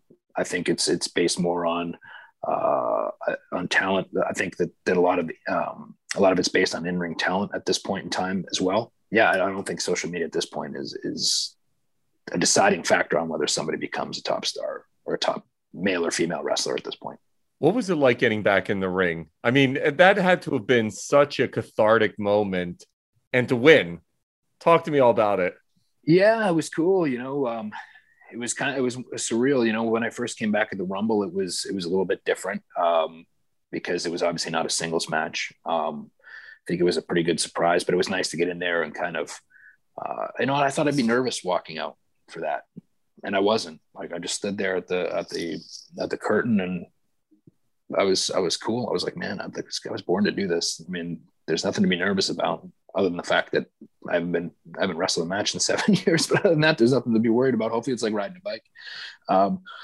But went in there and feedback was, man, it looked like he didn't miss a step. So that gave me a lot of confidence. And to be honest with you, between Rumble and when I debuted at Revolution for AEW, I had my first singles match with Frankie Kazarian on Dynamite. I'd only been in the ring 2, maybe 3 times, and I hadn't even wrestled a match. It was just kind of get in there to hit the ropes, take some bumps. We call them blow up drills, you know, kind of falling down and getting up, and just trying to get your wind back. Because being in shape and being in ring shape are 2 completely different things. So I just want to kind of get the feel for it and to see how my body would adjust to it. And I felt much better this time now that I was actually physically in shape than in the summertime when I was up at Edge's place and I was out of shape. Like that was night and day, the recovery after. So I was really happy about how my body reacted to that. But, you know, having that first match, you know, obviously different times there. In a perfect world, there would be a full house out there. But that's not the world we live in right now. So, and I didn't want to wait. The thought was in my head too at one point. It's like, do I just kind of wait it out and wait till the crowds are back? But who knows when that's going to be? Like that could be 2 years from now. And at 47, I don't have that kind of time. So I decided that, we'll just whenever that moment got me back in there, that's what it would be. So, but I'm really happy, and I was thrilled that my first opponent was Frankie Kazarian.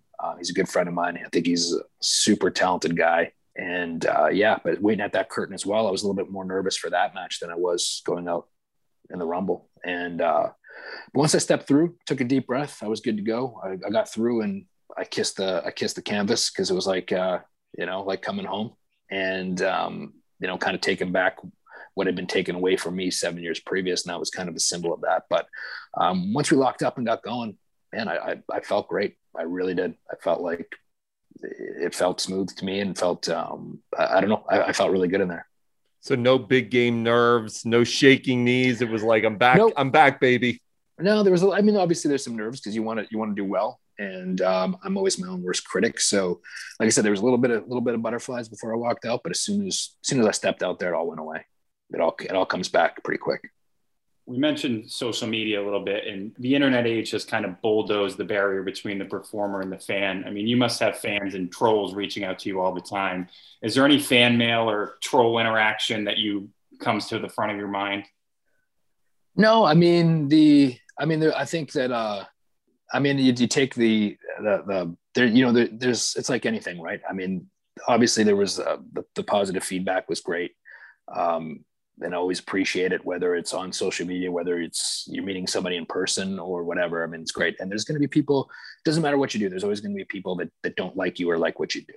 And I think especially on social media, there's a big pocket of people that just go on there to be negative, and not even in wrestling terms, but I mean, in anything, they go on there just to be negative. And maybe it's a reflection of that they're not happy with their own lives, so they feel better about lashing out and being negative towards other people. But I welcome all criticism, good or bad. It doesn't bother me at all. I know what I'm capable of. I know what I can do. And like I said, that you have to understand and I've understood this from the moment I started wrestling, that you're never going to please 100% of the people. There's always going to be people that aren't a fan and don't like you. You have to have thick skin, and you can't worry about that. You just have to go out there and control what you can control.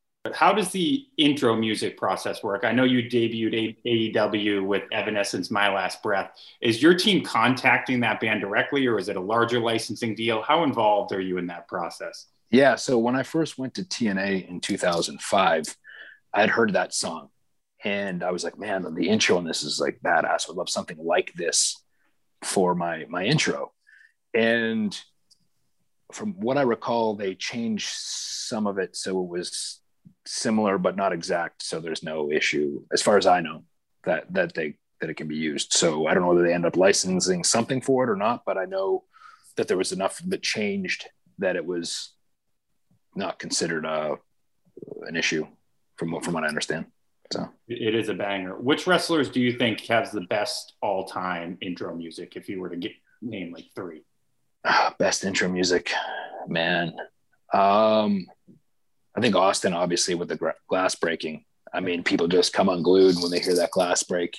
I always love Bret Hart's ring entrance music. And I mean, come on, Flair, right? I mean, it's classic. Yeah, Flair. We had Booker T on the show a while ago, and he talked about great Flair stories. Yeah. You have any great Flair stories? Man. That's kind of the reaction he gave too. He's like, what can I say? What won't I say? I honestly don't think I can say anything that hasn't been said already. Actually, when Rick and I hang out, we usually just hang out and talk. Really. I mean, it's pretty, I wasn't around Rick in his heyday, like Booker was a little more around in the heyday. That wasn't the case for me. I sat there and heard him tell the stories. So that was kind of my experiences with Rick. Does he understand his place in history? I mean, the guy's mentioned in rap songs. He's meant a ton to the African-American. Here's this like blonde-haired white guy who means so much to the African-American community. Does he have a grasp of his place in history? I think he does, but he's also like, Rick is genuinely, he's a good person. And he knows he's Ric Flair, and that's kind of the charm of him, and he's Ric Flair 24/7. And I think that's why people gravitate to him. And that's why he's one of those guys that walks in the room. He has everybody's attention because he's Ric Flair, and he's never not Ric Flair. So I think that's the appeal of him, that he's just real in that sense, that he is what he is, and he's unapologetic. I want to switch gears for a second and talk about getting into character, because we were talking to Brian Scalabrine. If you're a basketball fan, he played with the Celtics during their 08 championship, played with Kevin Garnett, who's famous before game. He gets himself into a lather and just changes from one person to another. You seem like this just straightforward, mild-mannered, kind of laid-back dude, and then you get out in the ring and you're an animal. How does that changeover occur? What's your process? I've never had an issue just being myself. I'm 100% comfortable in my own skin. So it's like, and it's funny because when a lot of people meet me like, oh, you're nothing like you seem on TV. It's like, yeah, I mean, and I was a shy kid growing up. I was super shy. And I was the kid that was afraid to get asked a question in class because I had this real fear of speaking in front of people. Like it terrified me. And I started to realize early on that the way to get over these fears was to not shy away from the things that scare you, but go after the things that scare you. So for me, speaking in front of people was terrifying. So I forced myself to do it. I started to stand up in front of a class and read a book. And even if I was just reading the book, but I wasn't making eye contact, I was still up there. And then after I did that, I was like, okay, I got through that. I'm all right. Then I would like maybe next time look up a little bit and then look down until I was looking at people in the eyes and things like that. And that's how you gain your confidence. But, and wrestlers always can. And like when I watched wrestling, like I said, I was such a shy kid that wrestlers symbolized to me what I wished I could be, the confidence that I could have. And that's why I was so attracted to wrestling and why it just had my attention from the get-go, these larger than life characters. So I wanted to be that.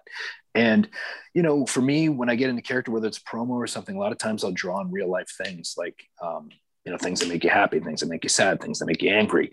You try to tap into those when you're doing a promo or you're talking, and try to get yourself where you need to be at a mental level to go out there and perform. But a lot of times too, and like it's a real test now when there's, especially for a time when there was no crowd or a very limited crowd, you know, because a lot of times we live for that instant reaction that you're going to get from the crowd. Like, you know, it's either, you know, a cheer or a boo or whatever it is, there's a reaction. And when you're not getting that, it's, you got to find other ways to channel your emotions in the right direction to get what you want out of the character. So yeah, I think there's many different ways. Like this past, the first match back, it was just like, hey, to me, it was like just getting into where I wanted to be. Like, first of all, the hard work that I put in for almost a year, but also realizing that this just as easily could have never come back as coming back did. You know what I mean? So don't take this for granted. Go out there and enjoy every single second that you're in there, which is why I went in there and I kissed the ring and all those kinds of things, because, you know, like I said, like I want to enjoy every second of it this time and not take any of it for granted, like maybe I would have in the past. Man, we also spoke to Booker T about celebrities from outside the wrestling world making cameos, you know, in events, from Dennis Rodman, Karl Malone, Pat McAfee spoke very well. Is there a guy or girl you witnessed that did the sport justice in the ring and in the locker room behind the scenes? Yeah, I'm thinking of Stephen Amell. I thought did a great job of that when he came in. You know, he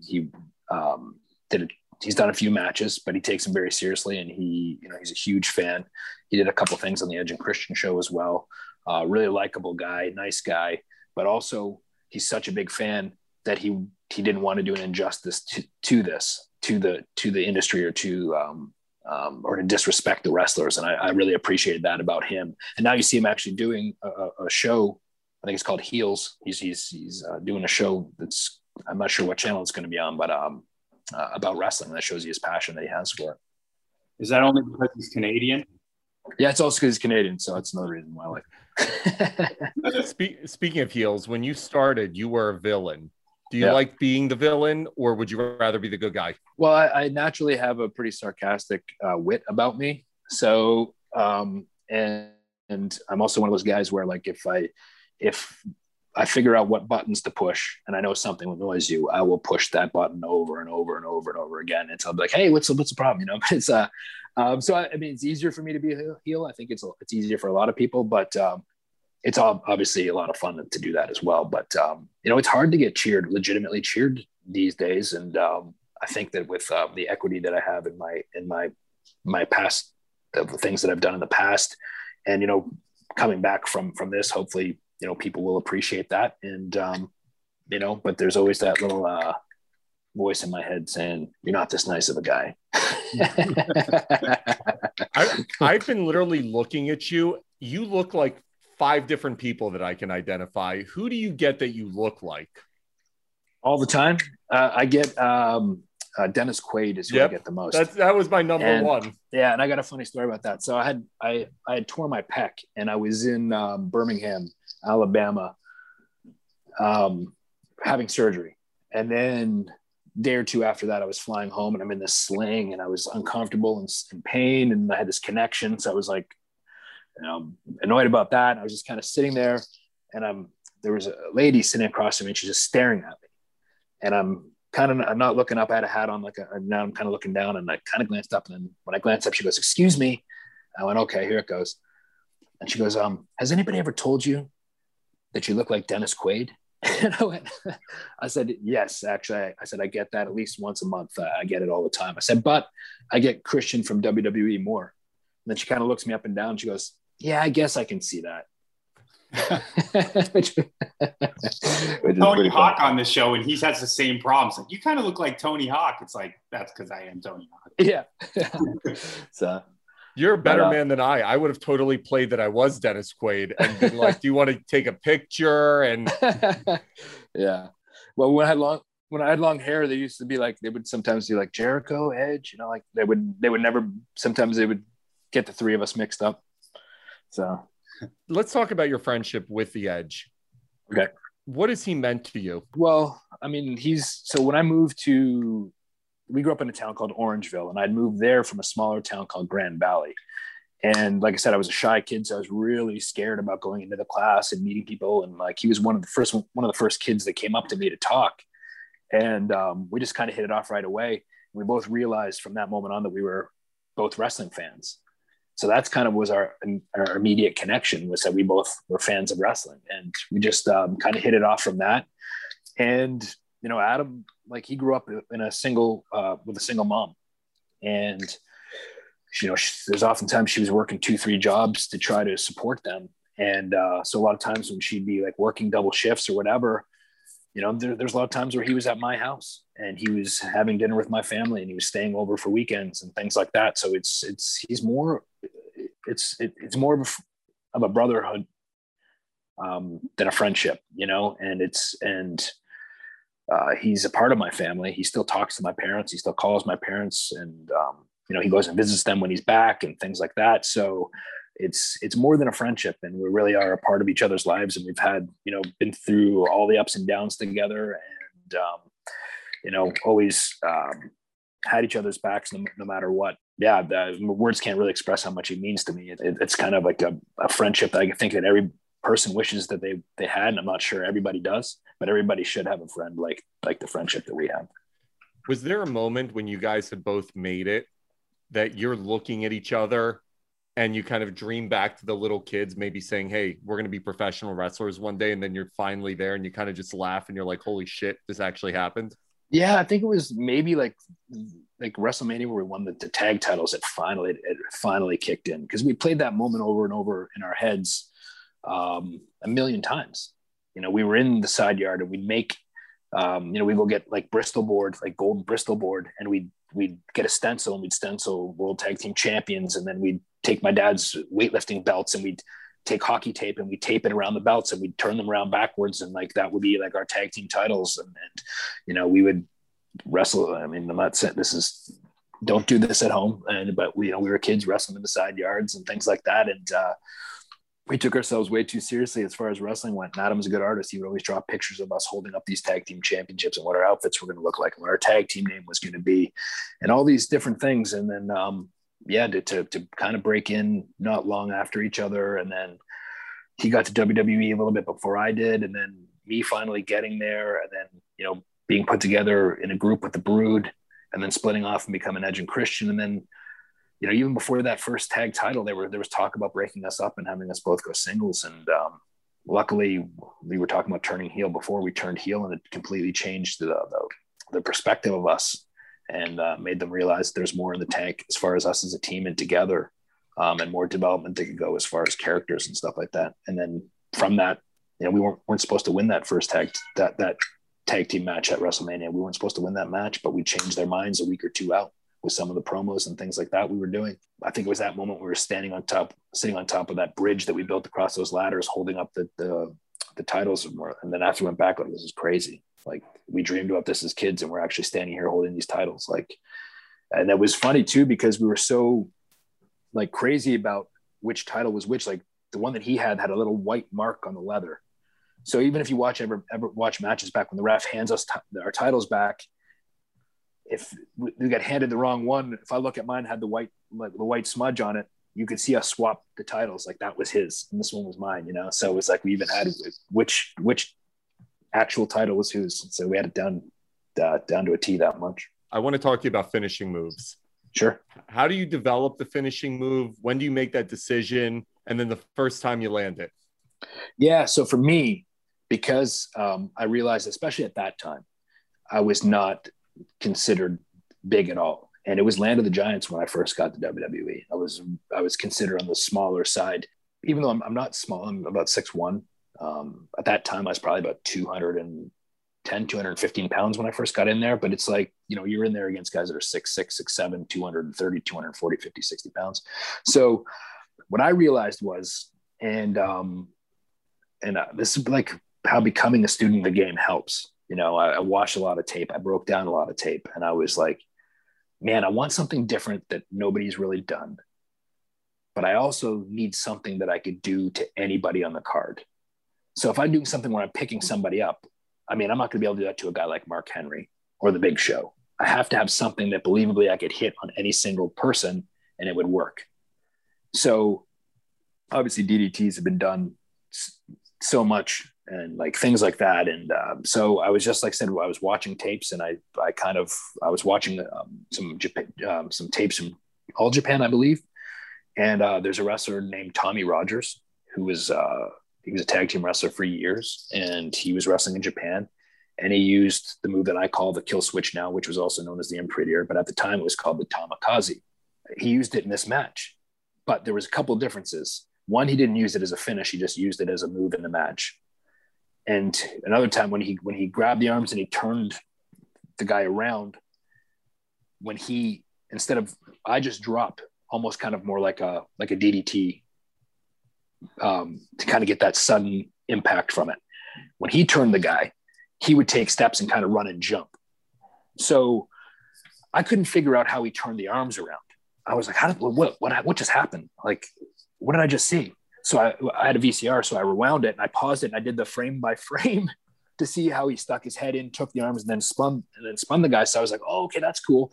But then from slowing it down that way, when he got turned here, in my mind, I went, if he just dropped there, it would look way more devastating and you could use it as a finish. So I went into, like, I had a ring that I was training in. I just tried it on one of my friends. And I can't remember, somebody else was in there like, wow, that looked amazing. Did it again. I was like, okay, I'll never use this again on any show anywhere until I get to WWE, because then you risk somebody seeing it and taking it from you and using it before you can use it yourself. So I was like, this is my move. And so a year and a half passed, and I had it in my back pocket, and I legit never used it until I wrestled. What was his name? Dick Togo was my first kind of, after I wrestled Taka Michinoku and I beat him for the light heavyweight championship. My next match after that was against a guy named Dick Togo, and I used it on him for the first time. And I just remember seeing people's face in the crowd, like, what was that? So I was like, all right, I knew this was my move. But I had it, like I said, I had the move figured out a year and a half before I even got to WWE. I just didn't use it anywhere because I didn't want anybody to steal it. Oh my God. I love that people steal each other's finishing moves. That's awesome. Yeah. So before we let you out of here, one of the main reasons we started this podcast was to talk to successful people like yourself and figure out kind of the habits that allow you to continue to elevate. With this new AEW endeavor, what mantra are you living by to ensure continued success? Well, I think it's right there on my first t-shirt, outwork everyone. And that was my mindset going in is, like I said, I don't want to take this for granted, what's come back to me. That being said, I'm not coming back to do a greatest hits and just kind of rest on my laurels and kind of the name that I've built in the past and the matches that I've had, just come out and kind of, look for my peeps and do a couple moves that people recognize and then pack it in for the night. I'm here to do some of the best work that I've ever done. And I'm here in AEW because I felt like they were going to give me the platform to do that. I believe in AEW, the company. I believe in the direction they're going in. I believe in all the superstars that we have on our roster. I believe in all the wrestlers, all the talent. I think there's a good mix of veterans and up and coming stars. So I think we're set up really well for the future. And like I said, for me, it was to come in here and do that work. Like I said, outwork everyone and kind of take back those 7 years that I lost and close this chapter the way that on my own terms. And, but do it in a way where I'm also setting the bar for the generation that's coming up. And if I can help them in any way, but say, hey, even at 47, that work ethic, it can only help you going forward. And even like I said, at a kind of an advanced age of 47, to have that work ethic to go in there and have the desire to put on 15, 20, 25, 30-minute matches and hang with these young guys. I kind of want that to resonate. Yeah, and AEW's got to be thrilled because they signed an A-lister like Dennis Quaid. So, you know, it's Yeah, always... true. Anytime you can get a Hollywood movie started, no. Congratulations, man. Fantastic comeback story.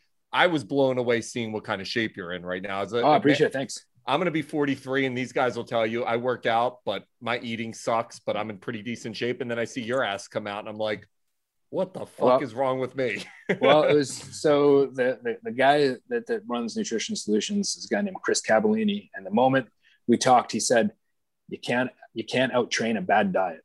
He put that in my head right away. But it was funny too, because I was not in a good place, like mentally, when I talked to him, you know, and I was driving when I was talking to him on the phone, and I was thinking, okay, I'm gonna have a day or two to kind of get in the right headspace to start this diet. And like, all of a sudden he's like, she said, you're starting tonight. And I was like, tonight? He's like, yeah. He goes, I'm gonna have everything set up for you. You're starting tonight. But I still get a Cheez-Its in the cupboard. No, it was better than that, because I was passing a Five Guys and I pulled over and I was like, I'm getting this double cheeseburger now. So that's where my head was at. I grabbed myself a nice greasy double cheeseburger from Five Guys, and then I started my my diet that night. But you know what? It's consistency is the key, and he drilled that into my head as well. You know, if you stay consistent with it, and you know what, if you're working hard, at the end of the week, reward yourself with a pizza or a cheeseburger or a hot dog or whatever it is that you like to indulge on.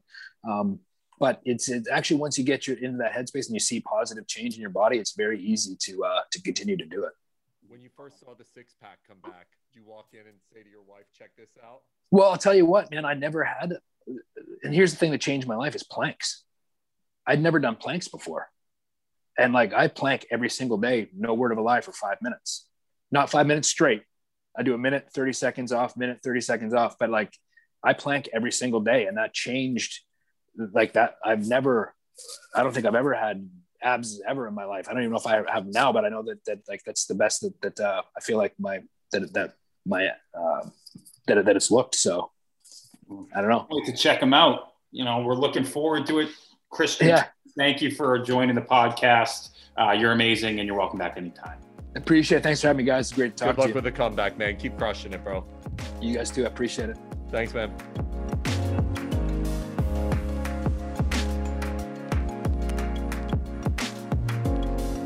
All right, folks, after listening to that, if you are not a fan of All Elite Wrestling's Christian Cage, I don't know what to tell you. After 7 years thinking he had his career taken away because of injury, to come back to this fanfare, to this excitement, and to this performance level, the dude is ready to rock, and it's great. At the very least, he can go out of it knowing on his terms. He can get that kind of goodbye parade that I think a lot of people at his esteem and prominence deserve. So at the very least, even if it's not as excellent and fulfilling as he might have hoped, at the very least, Christian Cage can go out on his own terms. Well, you just nailed it, Matt. Every athlete has an expiration date. Even Tom Brady, your boy Brady, will eventually have an expiration date. That remains to be seen, Arthur. You're right. Knowing Brady might play till 86 years old. But that being said, it is so important for these athletes to be able to go out on their own terms. Father Time is undefeated, but when you lose it because of injuries or because of unforeseen circumstances, I can't imagine a worse fate for an athlete. And for Christian, that's indeed what happened. So for him being able to return to the Royal Rumble, then getting signed by All Elite Wrestling and winning his first match, it's got to be such an ecstatic and rewarding experience. And I love that we got the opportunity to talk with him right after that and understand what it really meant to him. Again, truly inspiring story.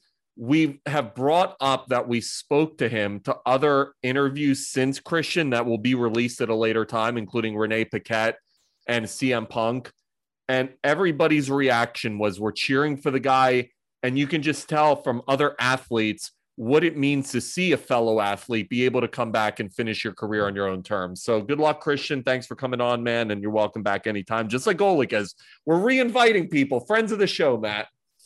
I think we should stop saying you're welcome back anytime and then just start saying who isn't welcome back anytime. That was right. We're like, hey guys, please come back. And they're like, we may not want to come back.